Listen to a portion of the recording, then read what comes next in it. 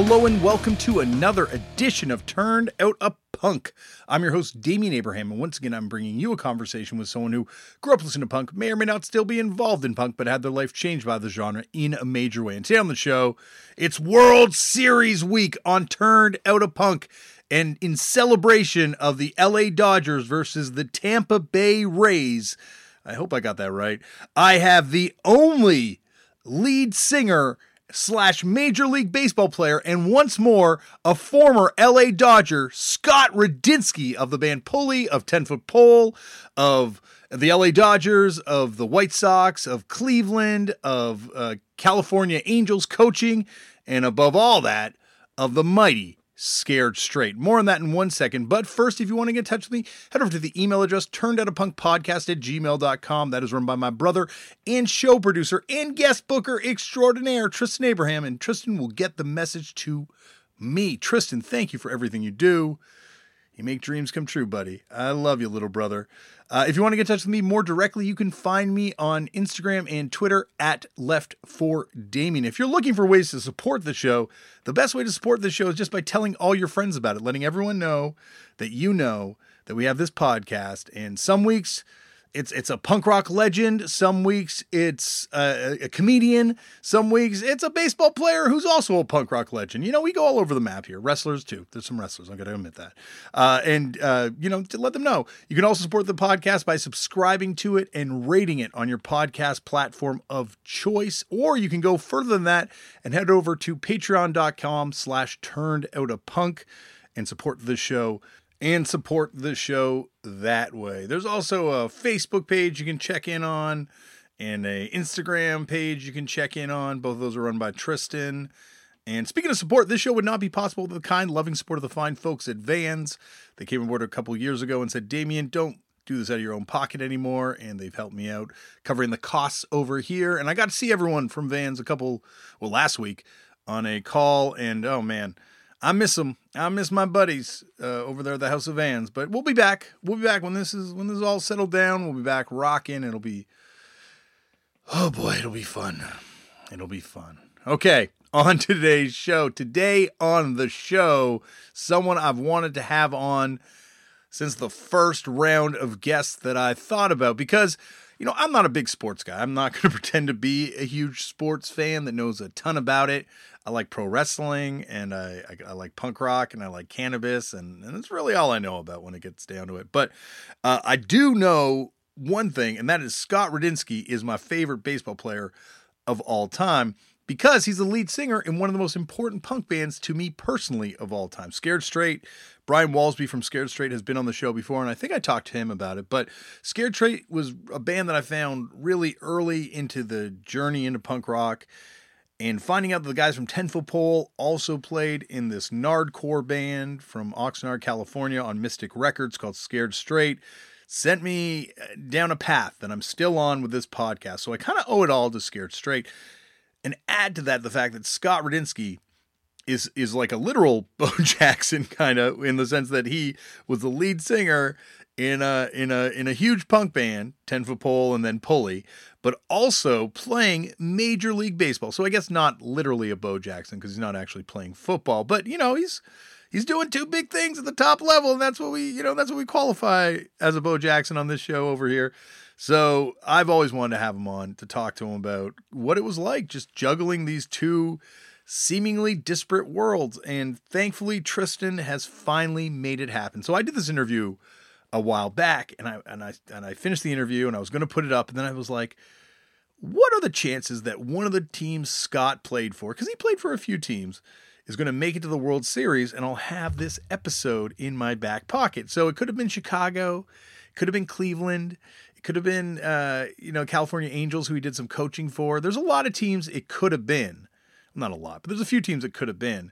But of all the teams, it has to be the LA Dodgers. And to me, the LA Dodgers are, once again, having said that I'm not a sports fan, the LA Dodgers are kind of a team that I have so much emotional attachment to, because not only was it the first baseball cap that I ever bought, because I didn't want a Blue Jay cap because all my friends had it. So I wanted an LA Dodgers cap. So I got my LA Dodgers cap. but also it was the first baseball game that I ever went to. Like before I even went to see the Blue Jays play, I got to see the Dodgers play at Dodger Stadium. So I've always had a place in my heart for the LA Dodgers. And so here we are in the World Series, and now I have Scott Radinsky, former LA Dodger, in an episode with him. So what better time to put this out? So I'm putting my support and Turned Out a Punk support behind the LA Dodgers, also because the Tampa Bay Rays, they beat up on my Blue Jays, or my kids' Blue Jays, I should say. But so no, not them. LA Dodgers that's who we're backing, because not only the emotional stuff that I mentioned, but also Scott Radinsky. And there's also another little tidbit that's revealed in this episode about another former LA Dodger in punk rock. That's why we do this thing here, people, to find out these kind of tidbits. Okay, I have rambled on far too long, far more than I like to these days. Also, I should mention that I've been doing these playlists and I've been putting them up on my artist page on Spotify. I know. I wish I could put them up on all the streaming services, and I'll find a way. I did this a while ago, and it was pretty fun. You get a great little mixtape out of it. So head over to the Damian Abraham artist page on the aforementioned streaming service there. And once again, apologies to people that use other streaming services. It's just because this is the one that gets bundled in with my cable package and that has an artist page for me where I can add these things. So that's the only reason. I'm not picking a side in this thing. I'm on the side of physical media and records, but I guess podcasts, you have to be on the internet. Well, I'm not getting involved in this thing. This is way too much headache already talking about this thing. So just head over to that place if you have this streaming service and listen to the mixtape. And I put up a few in the past few weeks, and check them out. All right, that's it. Sit back, relax, and enjoy Scott Radinsky on Turned Out a Punk. Go Dodgers.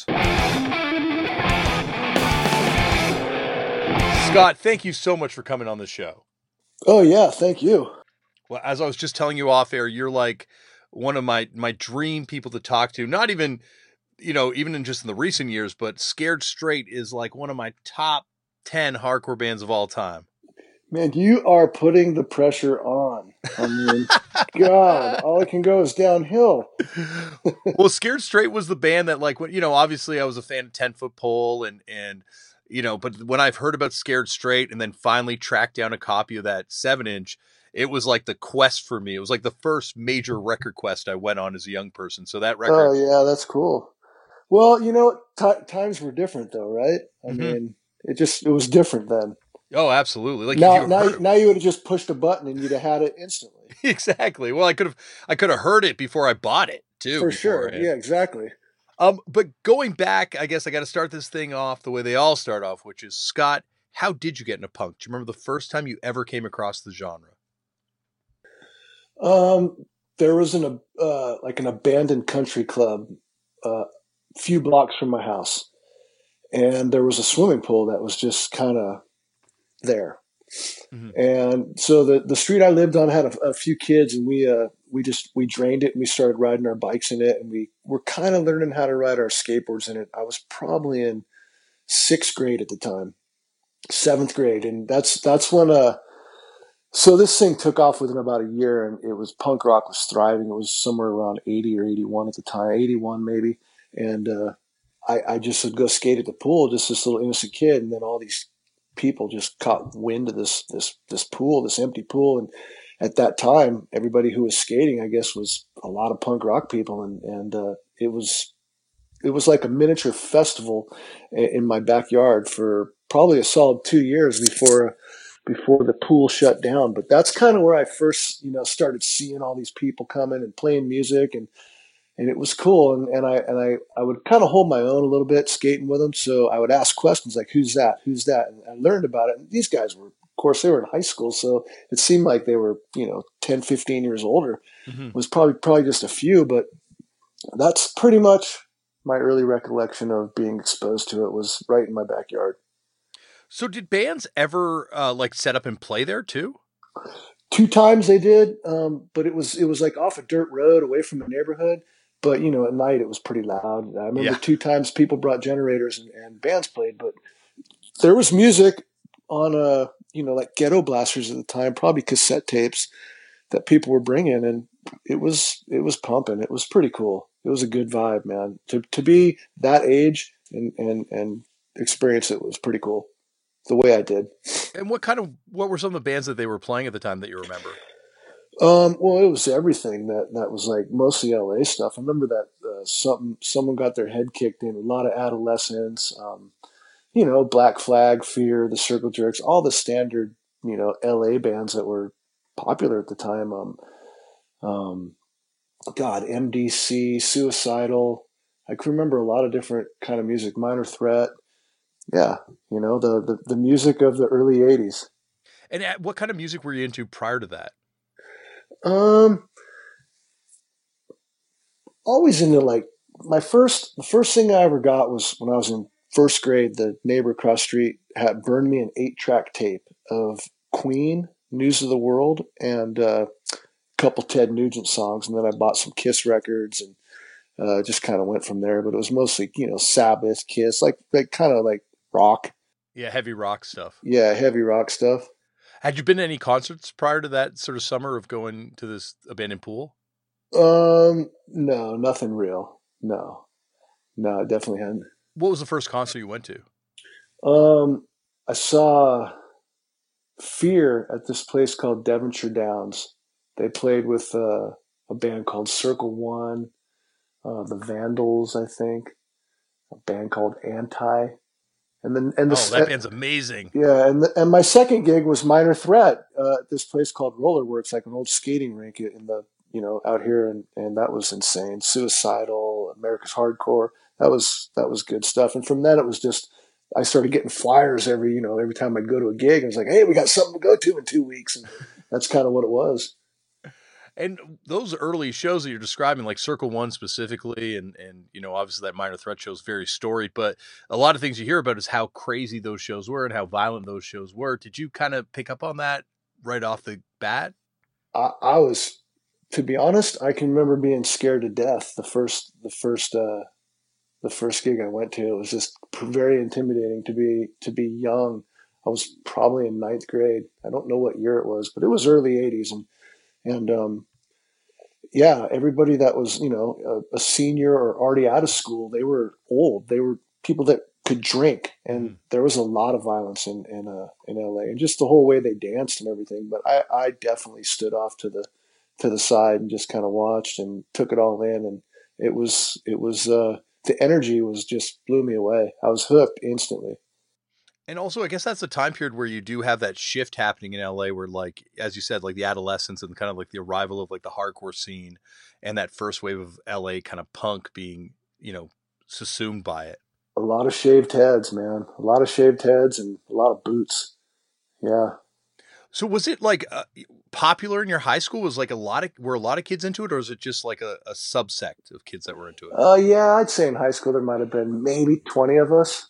That'd probably be at its biggest peak. Where in my 3 years of high school, there might have been 20 that kind of hung out at lunch, like the weird people.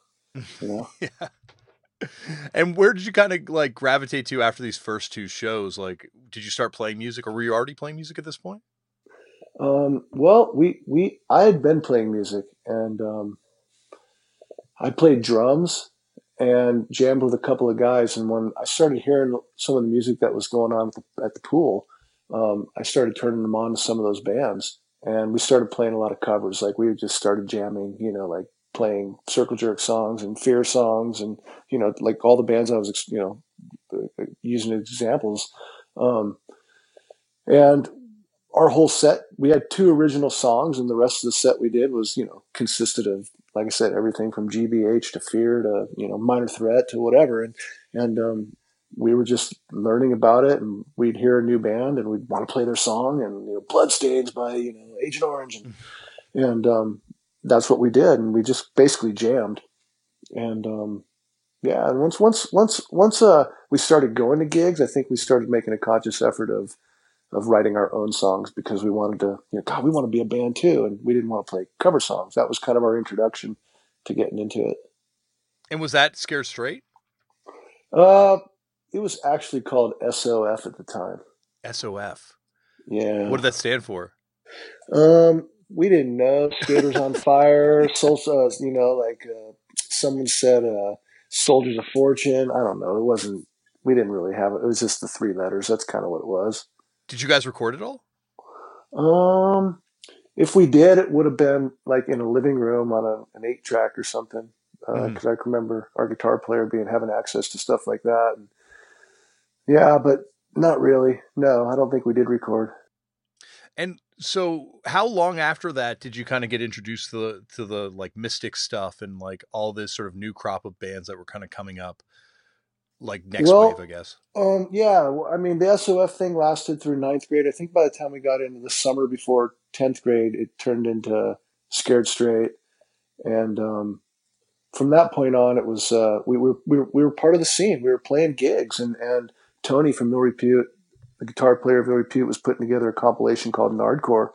And we knew him. We'd seen him at gigs and at some of the maybe like parties or something where bands would be playing locally. And he asked us if we wanted to be on the record and told us about it, and we could put a couple songs, and if we wanted to, we could go down and record. I think it was either the next night or a couple nights later. So we did it, and that was kind of how we got introduced to Mystic. We just went down there and recorded. It's such an amazing label. Like it's always fascinated me because it's just like here's this British guy with this board that purported to be the Led Zeppelin board that just shows up and ends up recording like all the hardcore bands for a while. Well, he had them all basically knocking on his door, and I mean, there was no labels back then. I mean, there really wasn't, and so he kind of got a rap for the recording sound of, a lot of the stuff was just kind of, you'd get an hour to go record for a song for a compilation. So you'd carry your stuff up the stairs, set up, they'd mic it. You'd have an hour to do a complete song, and most of it was live. And then the singer would sing, the vocals after, and they would mix it all in an hour. And a lot of the stuff was just overly mass produced and kind of sounded like shit. But as far as the bands, I mean, the Youth Brigade went in to go record the Sync with California record originally, and I don't think they liked the way the sound turned out. But that was kind of when all the bands just started. I think Doug got introduced to that and said, "Jesus, man, this is a whole up and coming market." And the Happening Club, ironically, happened to be literally 100 feet away, the Cafe de Grand, from where his studio was. So he had every band, from Minor Threat to Raw Power to you name it, played this club 100 feet away from his studio. So it was kind of easy to go send the sound engineer would, at the club would run the studio at, half the time at he'd run the board at the studio. He'd be the engineer. So it was all kind of like the right place, the right time kind of thing. I mean, when you think about it, a lot of killer historic bands recorded there, whether it sounded like shit or not. There's a lot of bands that were on that label, and hats off to Doug. Oh, absolutely. And you go through it like you're saying, like, be it yourselves or be it No Effects or even the Mentors or Vox Pop or Hey Taxi, the pre-Minutemen band. Like he just was really giving a lot of people that would have huge impacts in this music, kind of their gateway to the industry. Oh, for sure. I mean, I mentioned to someone the other day, um, when we finally got on that compilation and the record went out, it was like all of a sudden we started getting letters from New Jersey and from kids in Pennsylvania, and it was, fuck, this is pretty cool, Mm-hmm. and it made you realize like we were part of something that was at the time was pretty cool, and he kickstarted a ton of bands. I thought it was really cool towards the end of the studio when it was dying. I actually helped me and a guy who used to live in North Carolina with Brian Walsby. We helped move the whole studio down to a storage unit in San Diego. And one of the last things I remember them doing was Government Issue. I thought, well, this is pretty cool, man. I mean, this is a legendary band that's coming out here to record on Mystic. And at this point, it was like 85 or 86. So that was, I mean, the beginning and the end, it was like there was a lot of good in between. Oh yeah, no, I can only imagine the tapes that you're removing and like all the stuff that didn't come out that's just sitting there. For sure. It's also funny because you look at the Party Animal comp, which you guys are on as well. It's like a who's who of American hardcore, like from all across the country. Like you got bands from all over the place on that thing. And it's like really representative of like this whole wave of incredible stuff that was coming out around that time. Yeah. Mystic Records, man. I mean, like I said, you either love them or hate them. I mean, me personally, what could I say, man? I was a kid and given the opportunity to record, and nobody else was giving us that, and they were putting out records. You didn't think too much about it back then. There was no production. It was just getting it out there. When Eric from NoFX was on the show, he talked about how there was like almost a second scene or like a new scene that sprung up in NoFX and yourselves and Justice League and America's Hardcore were all kind of part of this like newer scene. Did you guys feel that that was the same thing, or did you feel that? Sorry. Yeah. Oh, for sure. Like around '83, like I said, there was the first wave of stuff, the LA stuff, the Gears, the Germs, that early, Bag, all that stuff, and then it was, then it was like Black Flag, the Minutemen, all the SST type bands and early hardcore bands, and then '83, '84, it kind of got into like suburbia. And that's where I think a lot of the bands like ourselves, and like out in Oxnard, a lot of those type of bands, that was definitely, I don't know if that was the second wave or the third wave, but it was definitely another, you could feel like when we became Scared Straight, you just knew that around that time, like I knew Ill Repute and Dr. No and RKL and all these other bands in my neighborhood were good. And it was like, wow, this is a little different than, I mean, I don't compare to the Descendants because, of course, they sounded good from the beginning. But it was just another step, and it was like it was definitely new for sure. Yeah, third wave, whatever it was. Yeah, no, and it feels like it's funny because out of all the bands, like your 10 Foot Pole, Scared Straight, and like NoFX would be the two bands that kind of survive from that scene to the next scene, the next boom that kind of happens in that area. And like Epitaph happened to be that next wave of just a label that was putting out quality stuff, and then it went to another level. And of course, once the radio started playing some of those bands, it just the label, the value of people were just buying stuff just because they were on the label. They didn't even know, they had never heard of Pulley or 10 Foot Pole, but they would buy a record just because they liked the Offspring or they liked Rancid, and that kind of helps win some fans I as think well. also it just felt like even before those bands hit, like there was just such like a groundswell around like well, 10 Foot Pole, obviously, No Effects, Pennywise. Like there was just like skateboard culture was so massive at that point, and it was It was these Taylor Steele surf videos and then all the snowboard stuff, and next thing you know it was like the PlayStation games, and that's kind of when it got into that surf skate culture type thing because of the songs and the videos, and that just totally propelled the label and a lot of those bands to a complete another level. I guess going back, before that, when it's still Scared Straight, um, eventually this scene that you're kind of a part of seems like it kind of dies off, and you're like one of the few bands that are left standing. Well, I don't know if Scared Straight was one of the last bands left standing. I just think we changed the name and moved on and evolved with the direction of where the music was headed. And, that hardcore sound, it just started dying. There was no more do-it-yourself shows anymore. Every Legion Hall and Vets Hall had been worn out. Every community center, anything that had ever had a punk gig for 5 or 6 years pretty much went away. And there was a couple of mainstay clubs, but for the most part, punk gigs moved around in LA. They moved around all over the place, and there was never a constant venue. So, I mean, that scene, kind of the violent part of it through 80, 80, 81, 82, 83-ish, around that area. I mean, it just kind of wore its welcome out with a lot of places, and so then that next level that came, it was like more of like the club type thing. Now it was like, wow, bands are going to really play the Roxy or the Key Club or some more established clubs. And when that music became accepted, it made it more accessible.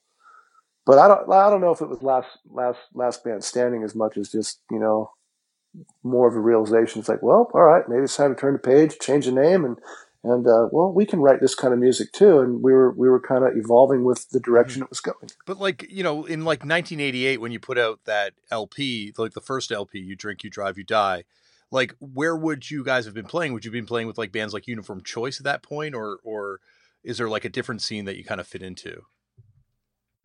Well, that record was recorded in '86, And and didn't come out till '88. yeah, and the studio and the studio moved. And so then 2 years later, I had a buddy come up from a record store with a cassette tape and go, "Hey, check this out." And I went, "What?" And it just came out.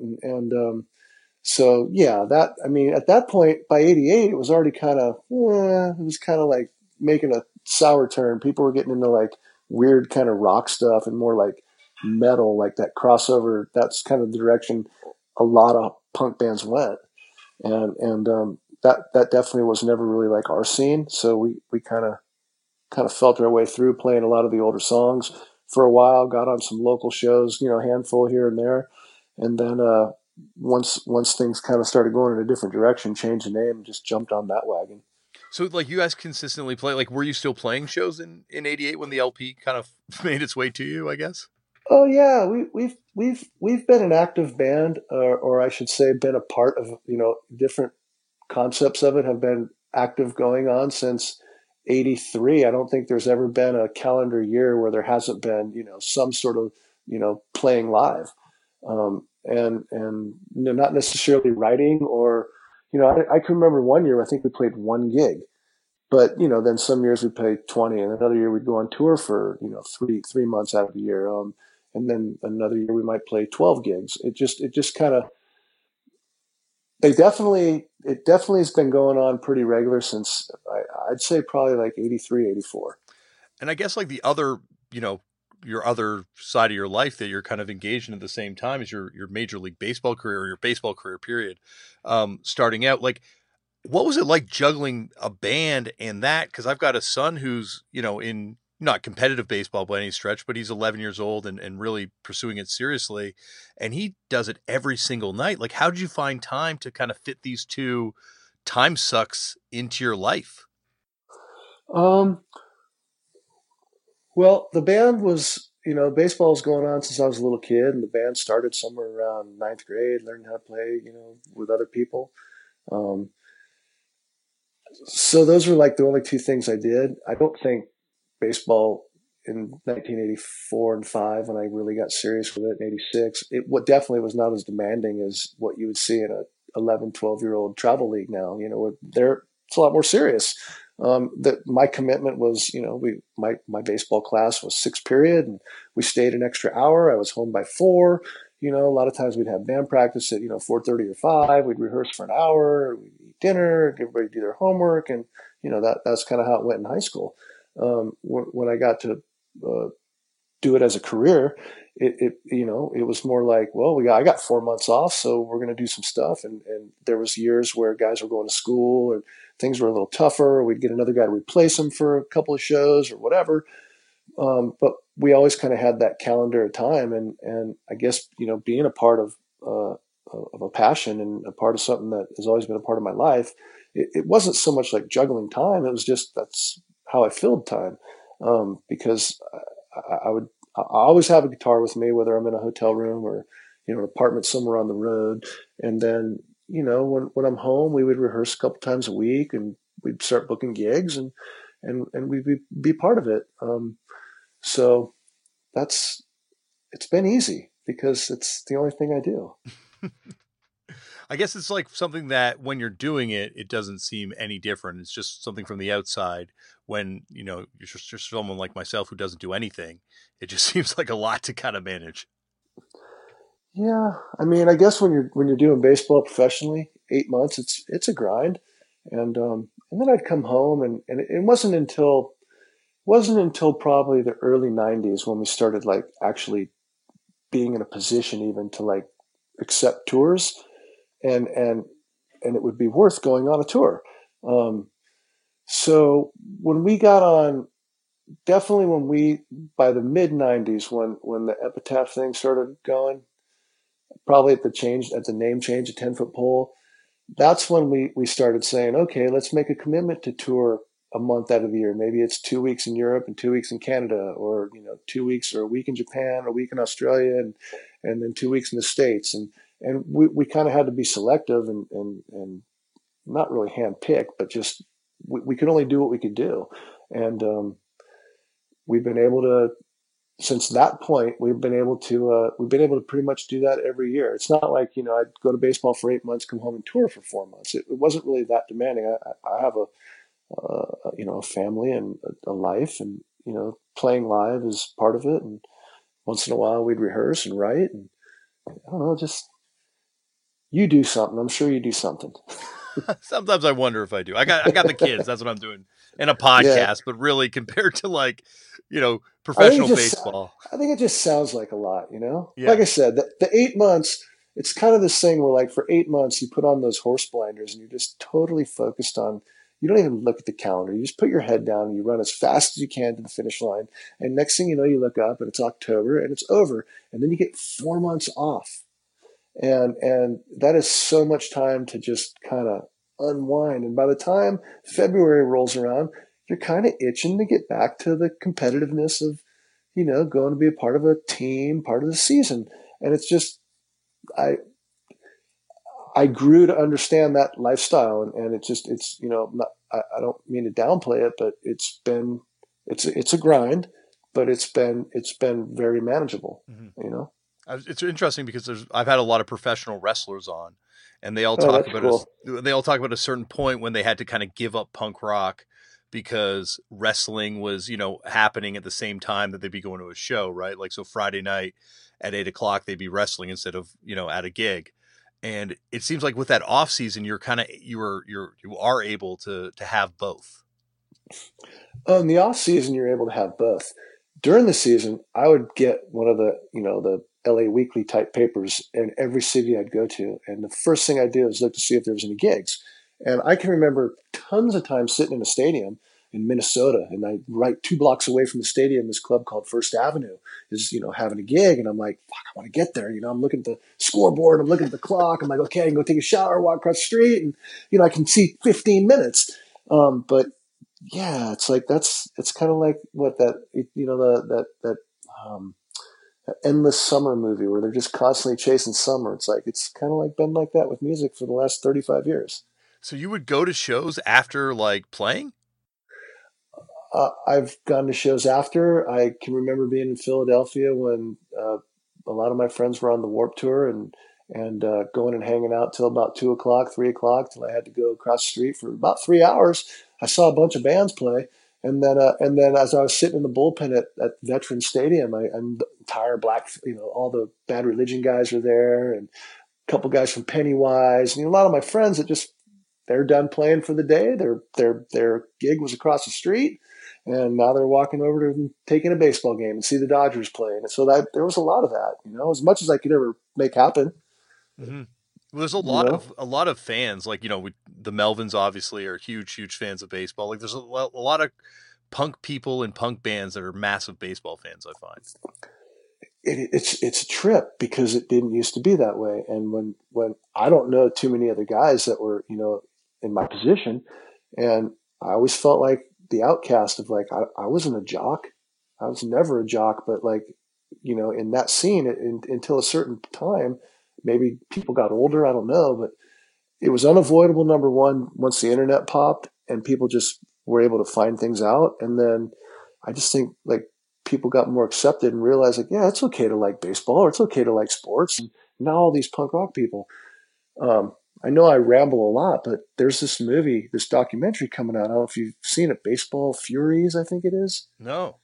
Well, check the trailer out. It's pretty cool because it's called Baseball Furies, and it's a dude out of somewhere, I want to say Chicago, and everybody he talks to, it's the guy from Mike Patton, the Melvins, all these punk rock people, and all they're talking about is baseball. It's going to be a cool thing. I've only seen the trailer, but it's going to be a cool documentary when it's done. You got to be in it, right? You're in it, right?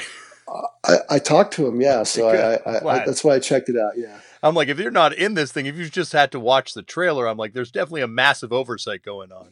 I haven't met a big league guy yet that was in a punk band. So, I mean, as far as I know, it's like, if you're going to talk about baseball, fair enough, right? Yeah, exactly.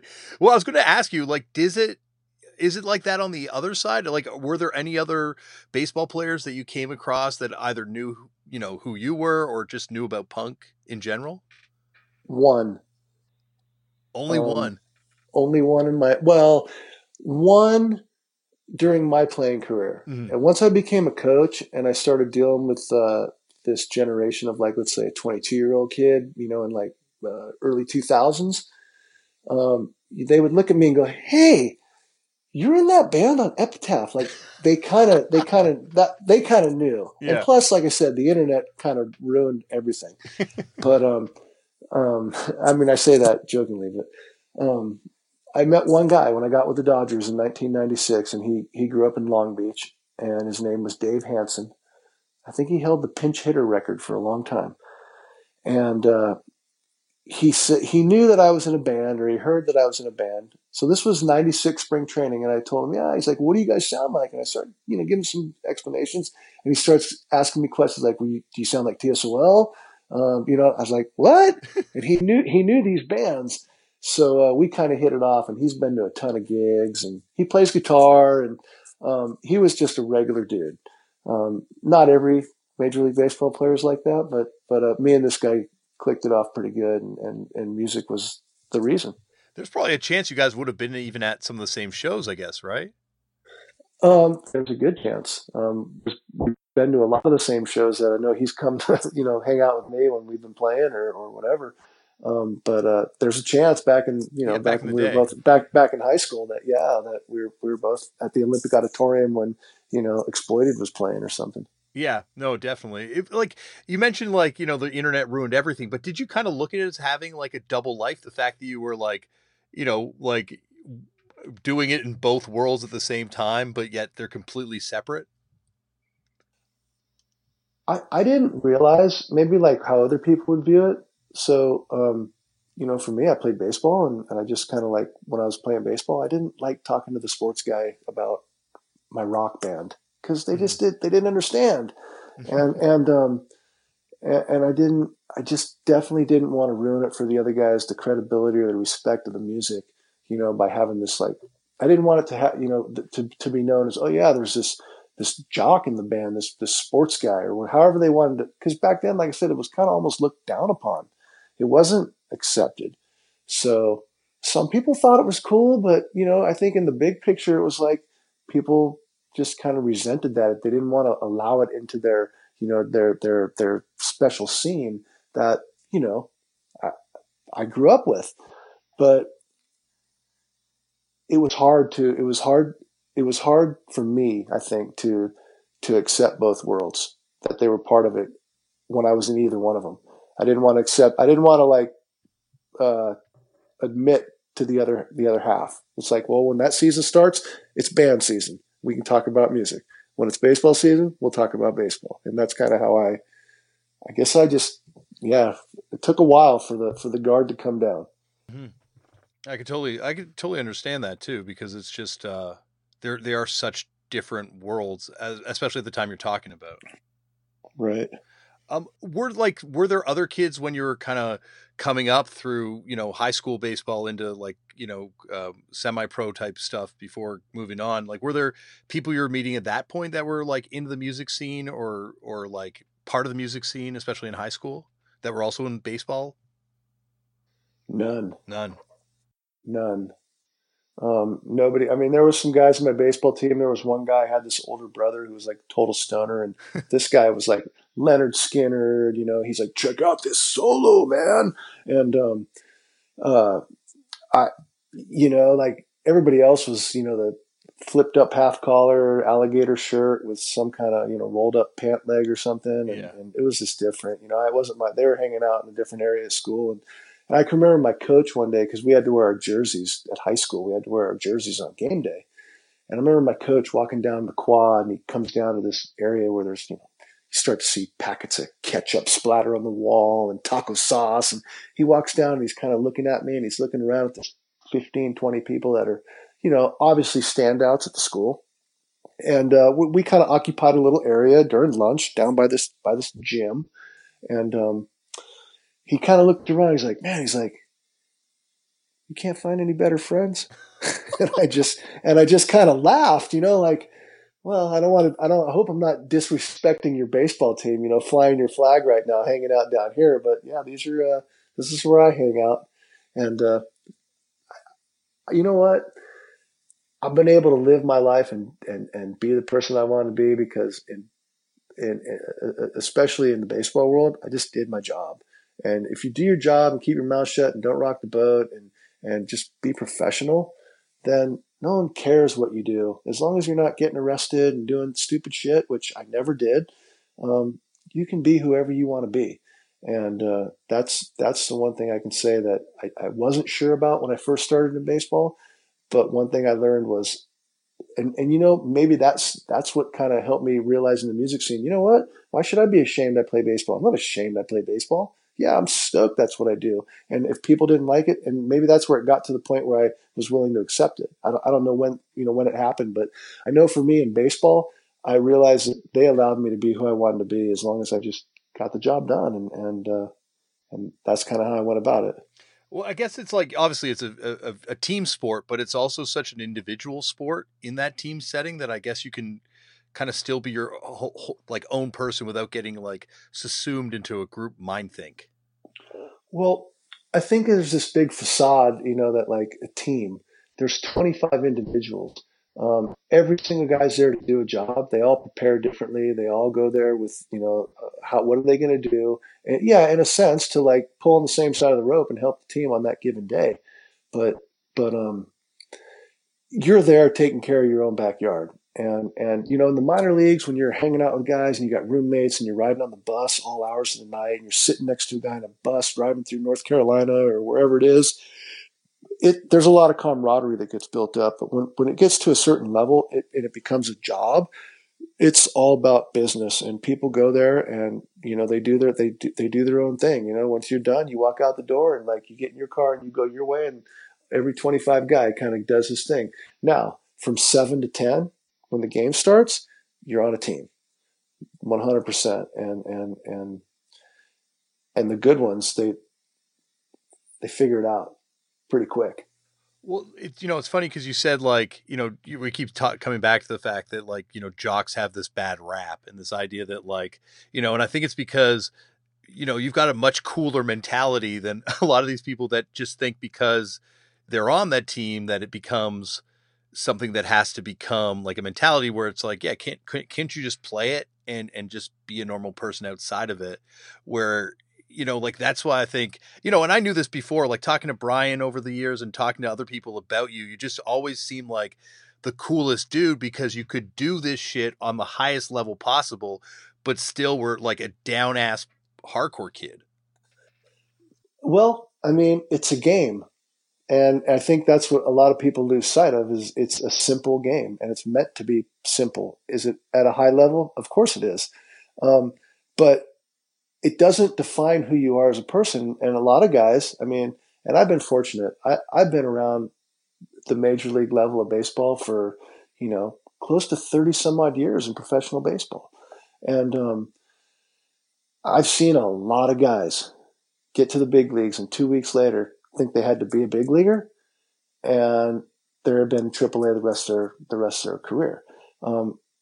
Your feet have to. It's humbled or about to be humbled, and if you don't get that, and you're trying to like be somebody you're not, and it has to be this thing that you're building it up in your own mind. It's above the shoulders that's the separator, because everybody from the shoulders down throws 95 with a slider, or has power, or runs fast, but it's the guy from the shoulders up that it's the separator of who's figured it out. Like, well, I'm going to just be a regular dude and do my thing and not take this too seriously. And you know what? When I look up, wow, 30 years is going to pass. So that's the way that's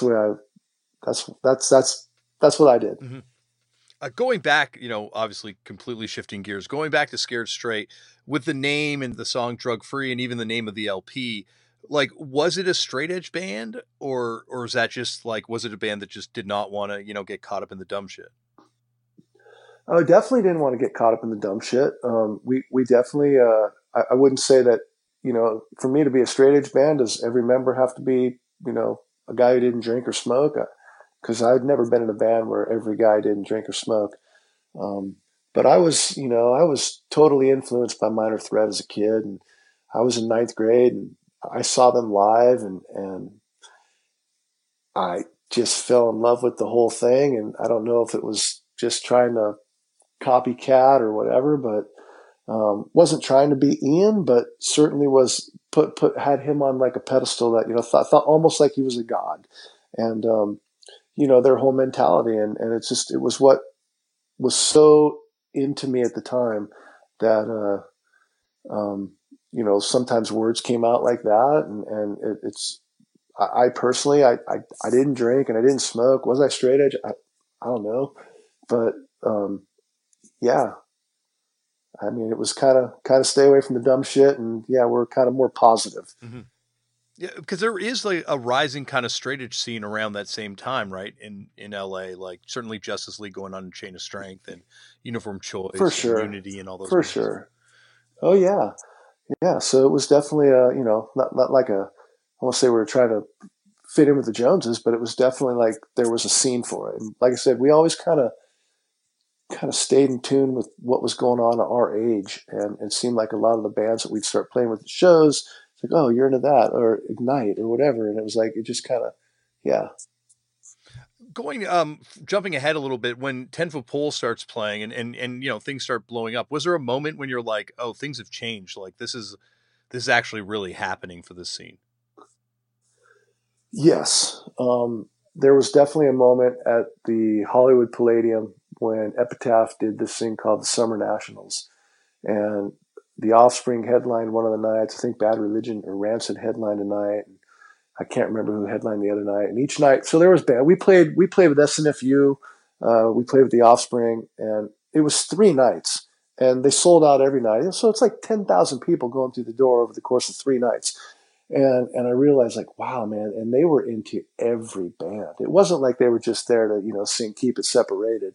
They were into every band, and you could tell, like, there's a new scene just totally going off right now, and we're a part of it. And it was the first time we were there at the starting point, and it was cool. And was it like a whole new crop of people, or do you see older people coming back at this point, or is it like all just younger kids?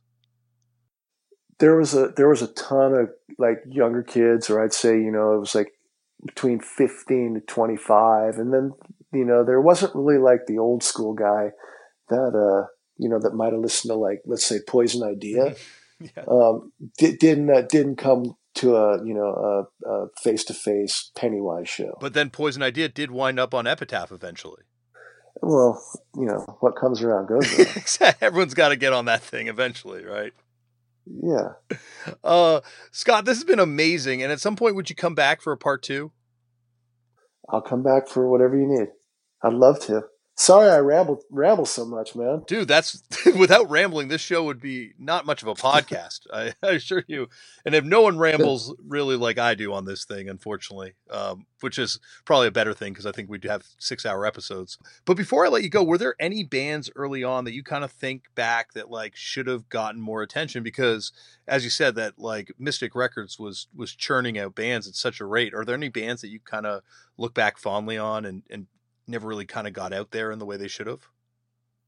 Well, I mean, I think RKL is probably one of the best bands that ever played in that era. I mean, musicianship wise, just songwriting wise, they just kicked ass. And if you listen to like some RKL, you're going to think like, well, I gotta go back and listen to some bands of at that time, at that, those same years, and who was playing like that? Nobody was. I mean, those guys ripped.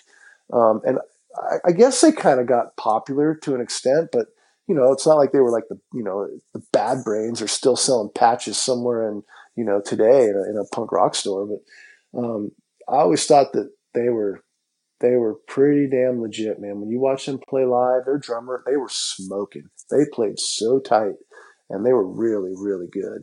It seems like by the time that they could have maybe capitalized on like this thing kind of coming back, that they were just too fucked up from the stories that I kind of hear. Oh, for sure. It was burnt out by then. They had already gone through some different members, and it just got to a point where it burned out. And their timing wasn't right. And you have to be. That's kind of the way it is. The luck of the luck of the draw of being around at the right place, at the right time, it totally holds true. I mean, they were ahead of their time, and they ripped, but it burnt out. It definitely burnt out, and I don't know how fucked up they were, but it. I think Fat Mike, one of the more infamous quotes on this podcast was when he described them as the only band in history with a pimp and a prostitute in it at the same time. Yeah. And a, couple junkies, but yeah. They're a fucked up band. Yeah. It's just, and like you're saying, it's like the bands that are almost like the bands that kind of, define that sound don't always get to capitalize on it when it finally hits. Yeah, I mean, Fishbone should have. Yeah. I mean, they got big, but they were the Chili Peppers. Yeah, and the Chili Peppers sure took that one. But whatever. I mean, yeah, no, it's but that's one band that I think like everyone that kind of from the your era that saw them just keep coming back to as being the band from that era, like Bomber on drums, just killing it. Oh yeah, yeah. They were, like I said, they're above everybody else at that point. They were by far, maybe they didn't have the most catchiest songs, or they were pretty intricate. And when you watched them play live, they pulled it off. That's the thing, is they pulled it off. They had two guitars just shredding, a bass player that ripped, and an insane drummer, and a crazy ass singer who kind of was a little bit like Darby Crash, kind of kicking his legs up all over the stage and just kind of going for it. And they were aggro. They are the kind of band that, like, if I wasn't a big snowboarder guy, but like someone would get to the top of a lift, put in their headphones, and bomb it down a hill to some RKO. And that's really the sound they defined, right? Like they kind of like made that sound that a lot of bands that did make snowboard videos would kind of follow suit with. That's good to know that there's some other people from the area here that feel the same way. Because, like I said, you don't know who got their due back then, and everybody kind of knew who you were, but they weren't the Circle Jerks. They weren't the next level band. Mm-hmm. And like Josh Brolin played drums in the pre-RKL band too, right? That I don't know. That's some like sort of legendary internet fact that circulated around. But I got a friend to ask Josh Brolin about it one time on a press junket, and he begrudgingly, not even begrudgingly, but did admit that he did play drums in some pre-RKL early incarnation. So we've got Oscar winners and sex workers and everyone tied in. Like that's the band that should have a biopic. Like, why is there a Queen movie? There needs to be a movie about them. Yeah, that is a movie. Yeah, they're better than that Motley Crue dirt movie. Yeah, exactly. Yeah, for sure. Well, Scott, anytime you want to come back on this show, please know the door is always open. Love it, man. Just let me know. I enjoyed it. Thank you, Scott, for coming on the show. And you heard right there, Scott will be back for a part 2 in the near future. Because, we got to find out what his thoughts on the past season were. We got to do a whole baseball. Maybe I'll make Turn It a Punk all sports. Turn It a Jock. And that's what we're going to be doing from now on. Just talking sports. Sports. Speaking of sports, next week on this show, we're keeping up with the sport that I have of tracking down all the members of Scared Straight. Next episode on the show, it is Dennis, who replaced Scott as the lead singer of 10 Foot Pole, also a member of Scared Straight. And this is an amazingly fun conversation. I don't know if fun is the best word to describe it. More like an introspective conversation that is, well, it's fun, obviously, as well. But a totally different take on the experience of Scared Straight, and it's a really interesting conversation. I'm excited for you to hear it. And that is coming up on the next episode of the show. Thank you, everyone, for listening. Remember, as always, Black Lives Matter. The lives of Indigenous people matter. Protect trans lives. Go out there, get informed right now, show up at demonstrations, get your voice heard, contribute if you can financially. Fuck fascism. It's a real pivotal moment in history where this stuff has risen up again, and we got to join together to make sure that we put it back down. It's important to stand together right now and get involved. Get involved. Also, speaking of getting involved, make your own culture. Start a zine. Start a podcast. Start a band. Start something. It'll help you to kind of just be creative, get yourself out there, and just contribute to the noise of the world, I guess. It helps, though. It does help. Also, sign your organ donor cards, because by the time they come looking for those organs, you're not going to need them anymore. It'll just be like more baggage for you to kind of get, shuffled around with. So just give those organs to someone else that needs them, and that's it. Remember to check out those playlists if you get a chance, and I will see you on the next episode of the show. Thank you for listening. Goodbye.